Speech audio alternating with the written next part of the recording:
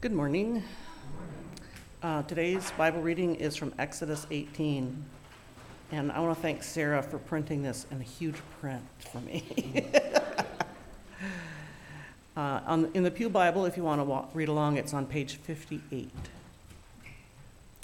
Now Jethro, the priest of Midian and father-in-law of Moses, heard of everything God had done for Moses and for his people Israel, and how the Lord had brought Israel out of Egypt. After Moses had sent away his wife Zipporah, his father-in-law Jethro received her and her 2 sons. One son was named Gershom, for Moses said, "I have become a foreigner in a foreign land."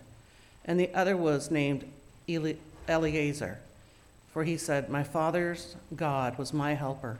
He saved me from the sword of Pharaoh." Jethro, Moses' father-in-law, together with Moses' sons and wife, came to him in the wilderness, where he was camped near the mountain of God. Jethro had sent word to him, "I, your father-in-law Jethro, am coming to you with your wife and her 2 sons." So Moses went out to meet his father-in-law and bowed down and kissed him. They greeted each other and then went into the tent. Moses told his father-in-law about everything the Lord had done to Pharaoh and the Egyptians for Israel's sake, and about all the hardships they had met along the way, and how the Lord had saved them. Jethro was delighted to hear about all the good things the Lord had done for Israel in rescuing them from the hand of the Egyptians. He said, "Praise be to the Lord who rescued you from the hand of the Egyptians and of the Pharaoh, and who rescued the people from the hand of the Egyptians. Now I know that the Lord is greater than all other gods, for he did this to those who had treated Israel arrogantly."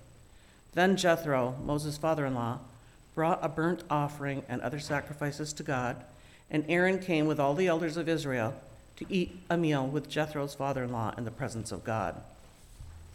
The next day, Moses took his seat to serve as judge for the people, and they stood around him from morning till evening. When his father-in-law saw all that Moses was doing for the people, he said, "What is this you are doing for the people? Why do you alone sit as judge, while all these people stand around you from morning till evening?" Moses answered him, "Because the people come to me to seek God's will.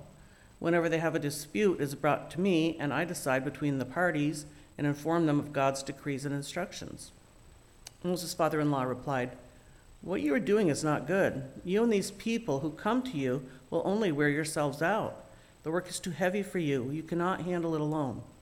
Now listen to me, and I will give you some advice, and may God be with you.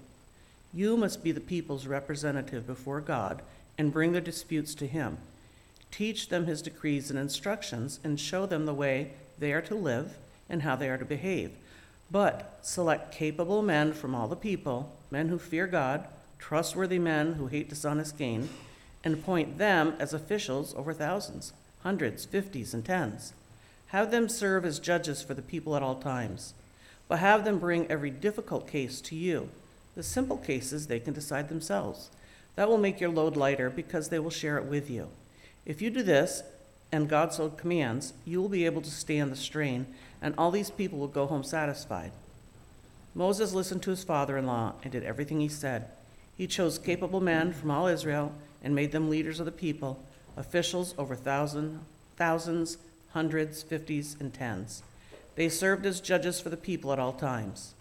The difficult cases they brought to Moses, but the simple cases they decided themselves. Then Moses sent his father-in-law on his way, and Jethro returned to his own country. This is God's word. Thanks be to God.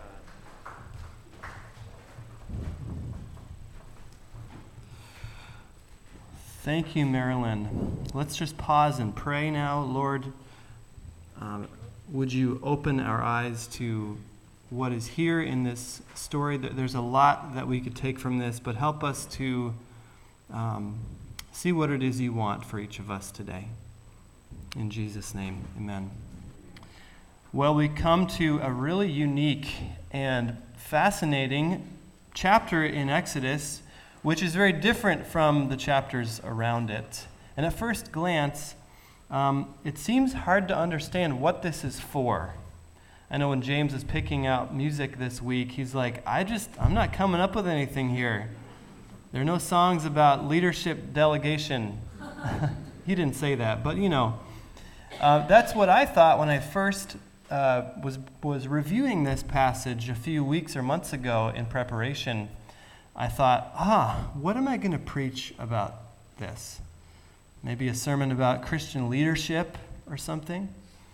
But when I came back to it, and as I studied it more, I realized that this peculiar passage in Exodus 18 has a very timely message for the church.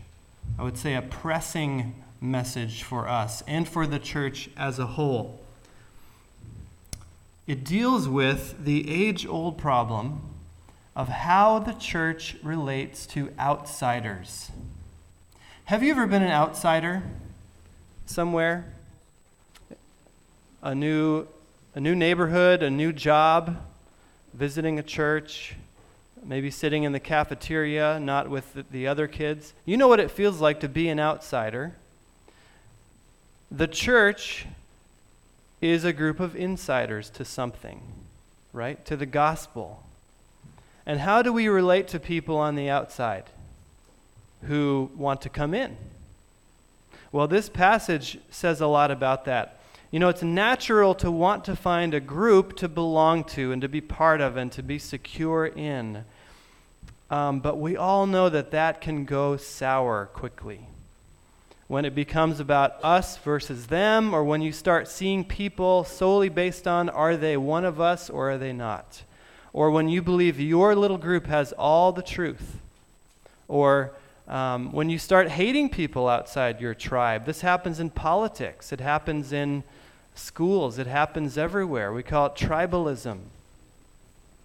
But whenever the church begins to act like that, with a tribal mentality or a strong in-group, out-group mentality, it actually loses the gospel.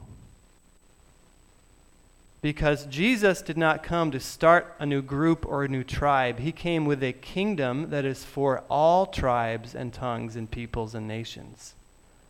So how does the church now relate to those on the outside? Because it's not as if there is no inside and outside. There's a clear, what it means to be in is to believe in Jesus and to trust him alone. But what do we do to people on the outside who want to come in? Well, Exodus 18 describes this meeting between Moses and Jethro. Now, Jethro in some ways is an insider because he's Moses' father-in-law. But to the faith of Israel, he is a complete outsider. He's a Midianite. He's not ethnically Israelite. He's a priest of Midian, which means he was in some ways a leader in the Midianite religion, whatever that was. It wasn't worship of Yahweh, of Israel's God. So he was an outsider to the faith. Now the story answers two questions that we, the church, really need to get. If we have the wrong answers to these questions, we lose Christianity. So these are the two questions we're going to answer. Number one, who is the gospel for? Who is it for? And number two, what happens when outsiders come in? What should happen? So who is the gospel for? Let's take this first question. And we'll look at the story. Exodus 18. Please open your Bibles, if you haven't already, to Exodus 18.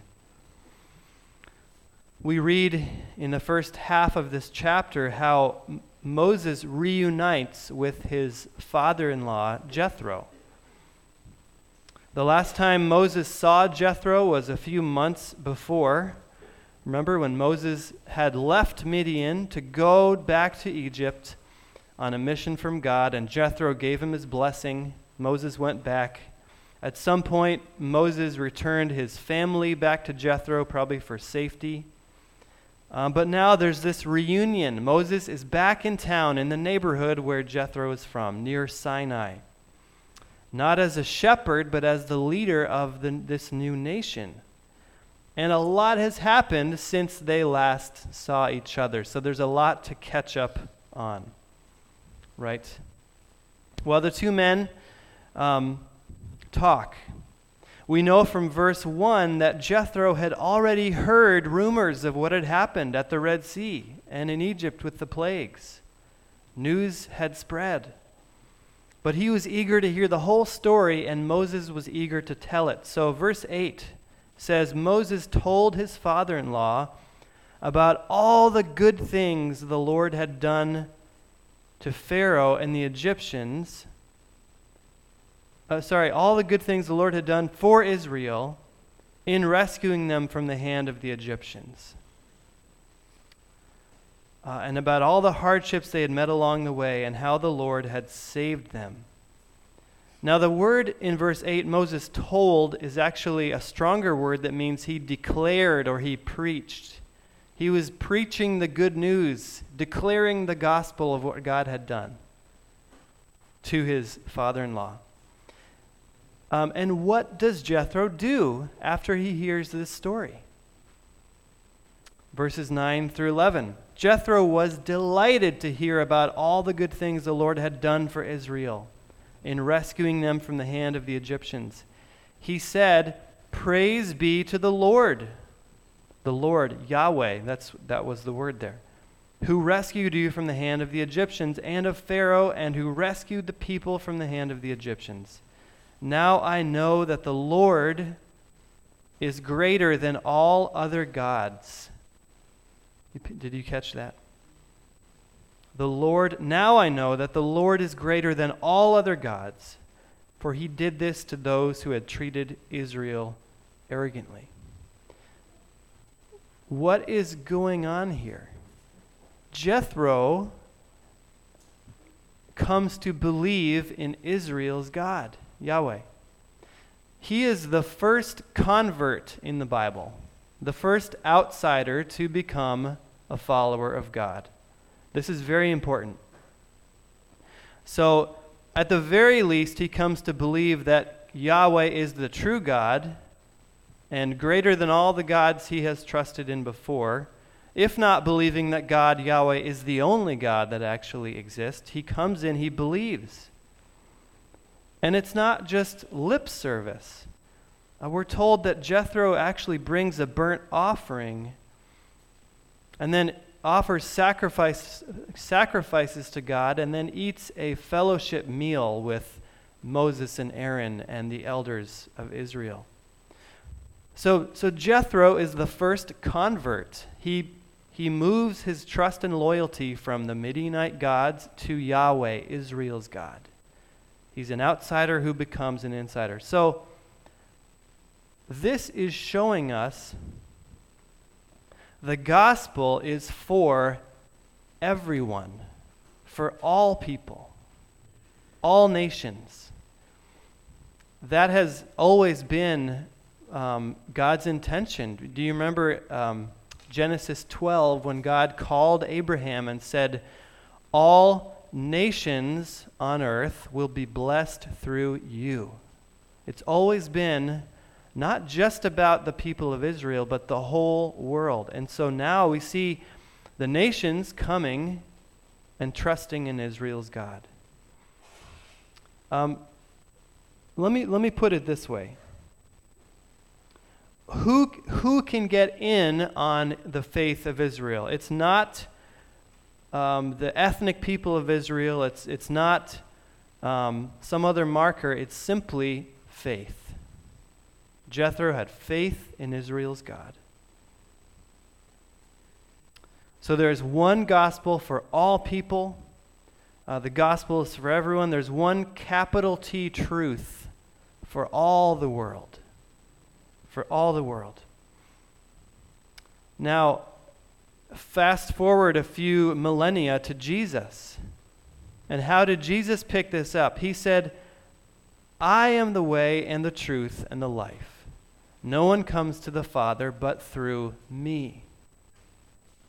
When Peter preached about this in Acts 4:12, he said, "Salvation is found in no one else, for there is no name under heaven, no other name under heaven given to mankind by which we must be saved."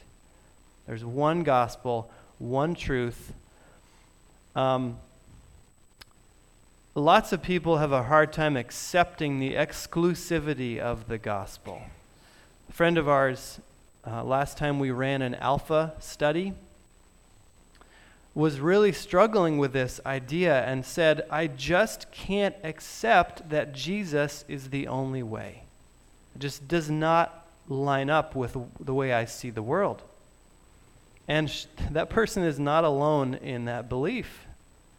It seems like a totally ludicrous idea for so many modern people that there's this one way, one God, one truth.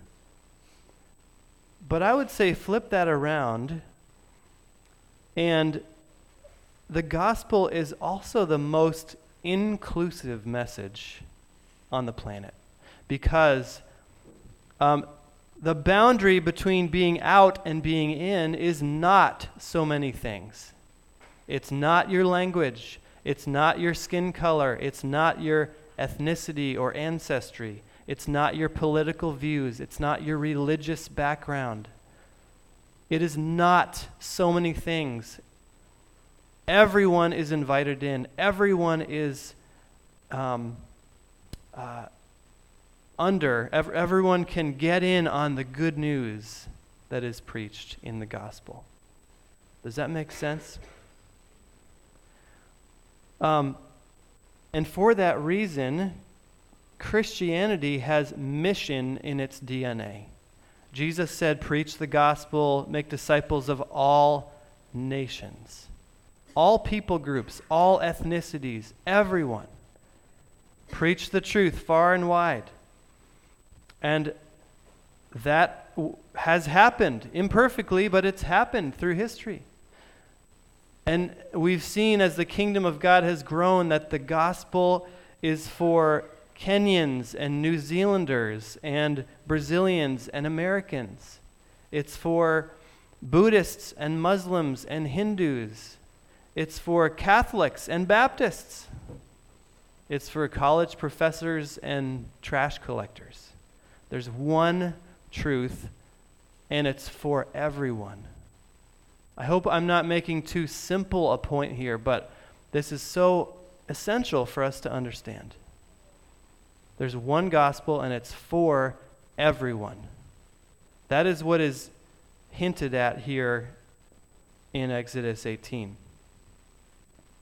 Without that conviction that the gospel is for everyone, you don't have Christianity.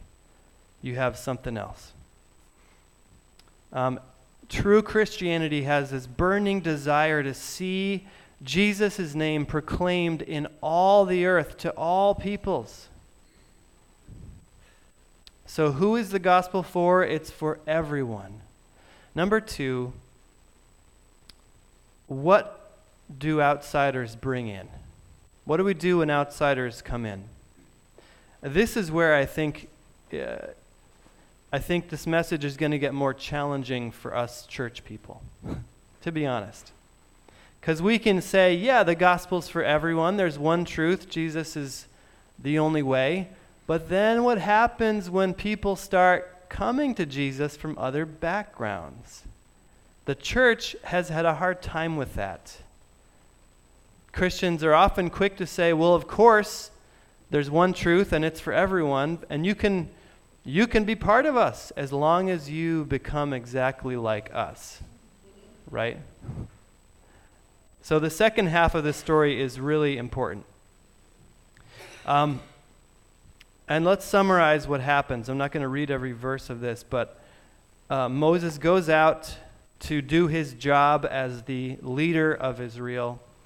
Part of this job is to resolve disputes between people or to teach God's laws to the people.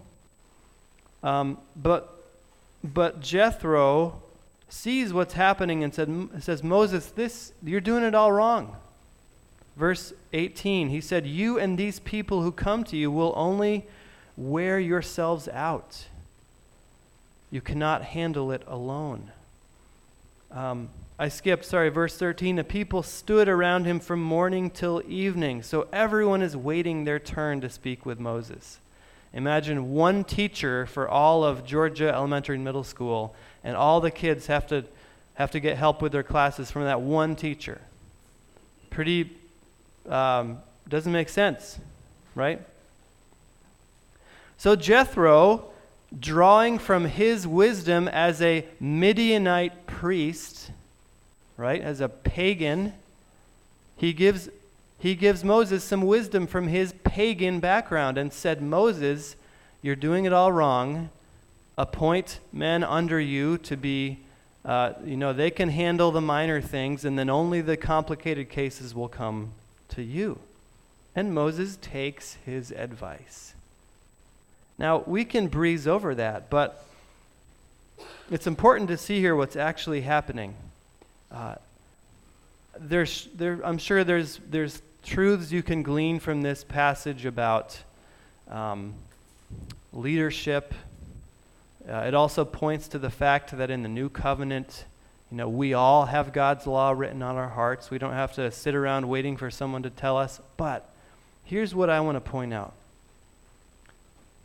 The gospel's for all people, and the church needs what outsiders bring in. The church needs what outsiders bring in. That's the second truth.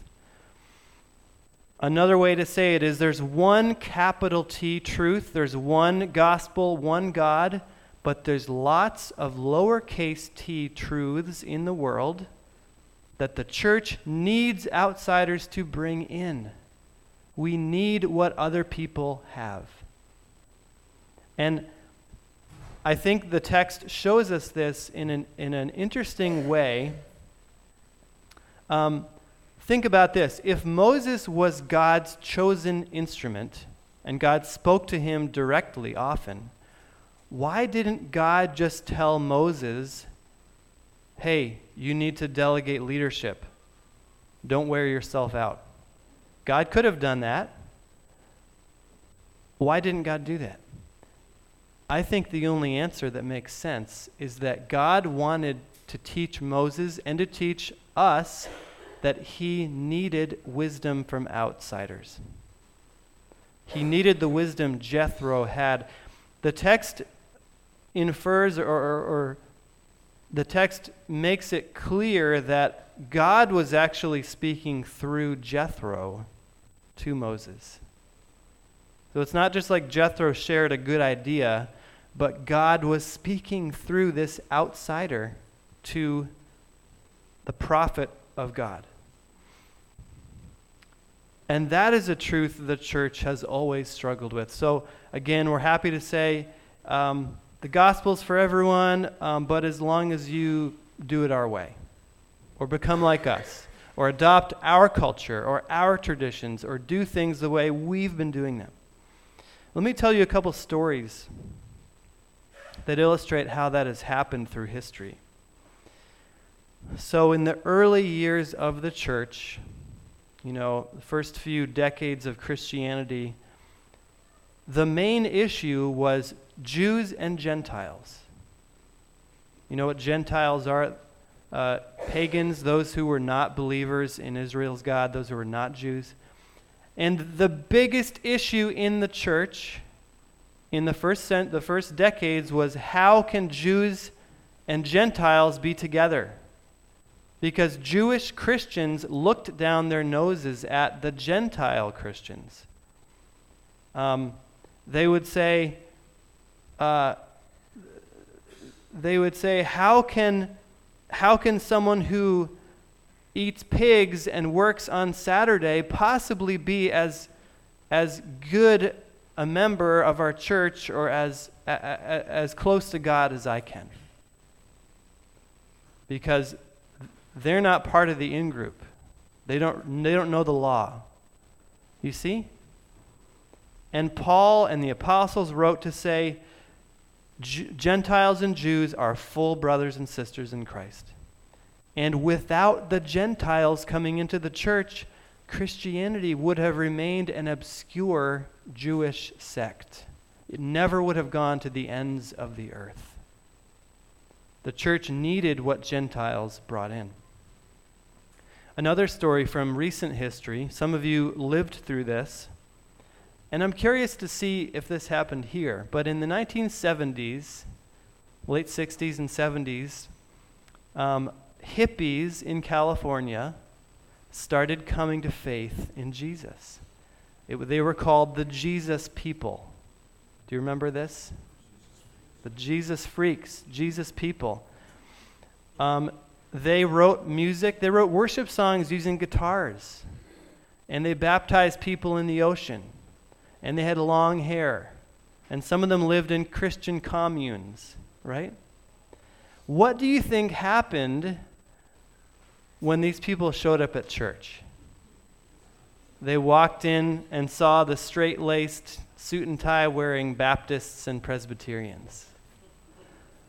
A lot of those straight-laced Christians said, "Thanks, but no thanks. We are so glad you found Jesus, but go make your own church." You know, we don't need all that hippie stuff in our church. Without what God did in the hippie Jesus freak movement, we would not have any of the modern worship music that we sing today.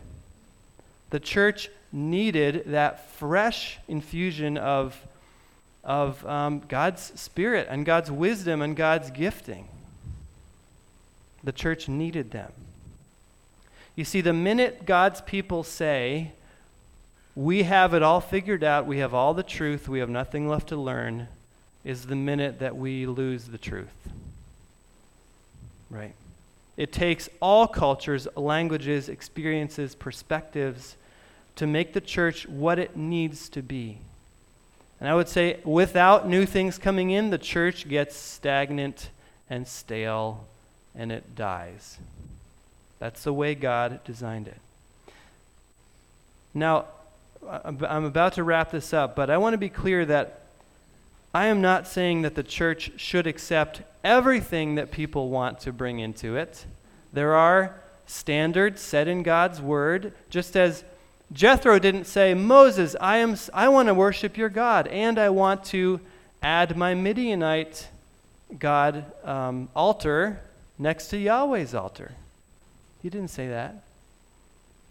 And I wouldn't say, look in your bulletins for the Tuesday night Christian palm reading group.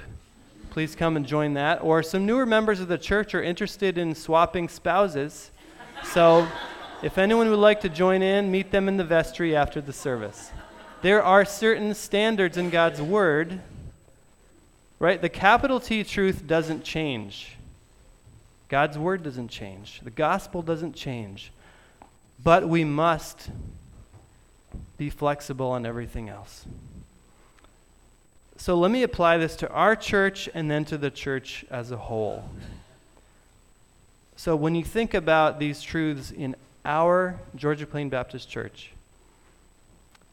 let's refuse as a church to have an in-group, out-group mentality. So, do we have humility like Moses did to receive what outsiders bring in and to say, let's try that. Let's do it a different way. Are we teachable? On the flip side of that, if you are newer to our church, if you're coming from another church tradition, or if you're coming to Christ for the first time, I want to say loud and clear that we need what you have to bring. You may have a gifting that our church lacks. You may have some experience that our church doesn't have. You may have a skill or a way of doing things that we need to learn from. We need what you have. You may have a testimony that someone needs to hear. Okay, let me zoom out now to the global level. The church in our country, and that includes our church and you and me, needs to understand that Christianity is not an American thing. We do not own it, and we never have. Christianity is a global, multicultural movement. The large majority of Christians in this world don't speak English as their first language.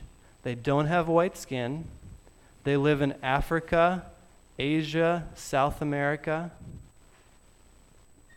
Okay, that's the majority of the church right now in the world. They don't see things the way we do. They're not Americans. So I think we need to be very firm in rejecting any of this nonsense that you hear, that white Americans need to fight for our Christian heritage and keep America the way that it's always been. That is not a Christian way of viewing things. God is drawing people from all nations to himself. And it takes all of that diversity for the church to be complete. So turn in your Bibles, please. This is where we'll end, to the book of Revelation, chapter 7 and verse 9.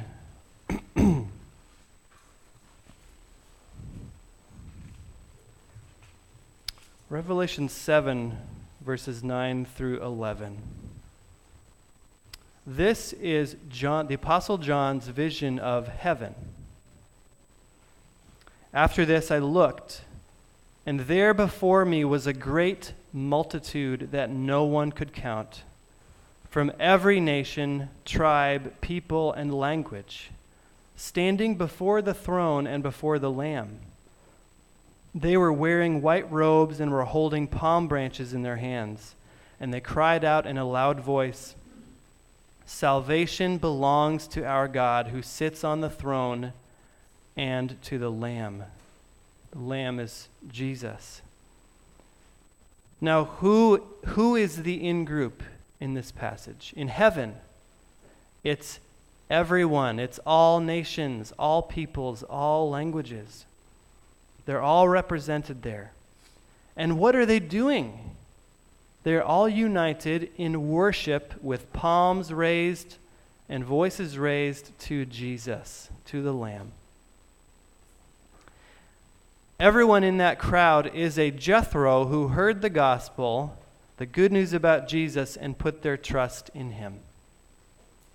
Some of you here today are like Jethro. You are an outsider to the faith, or maybe just to this church. You're hearing the news about Jesus and deciding to put your faith in him. All of us were like that at one point. Others today are like Moses, declaring the good news about what God has done. And when people come in hearing that news, may we have the humility to receive the wisdom and the truth that they bring. Let's pray.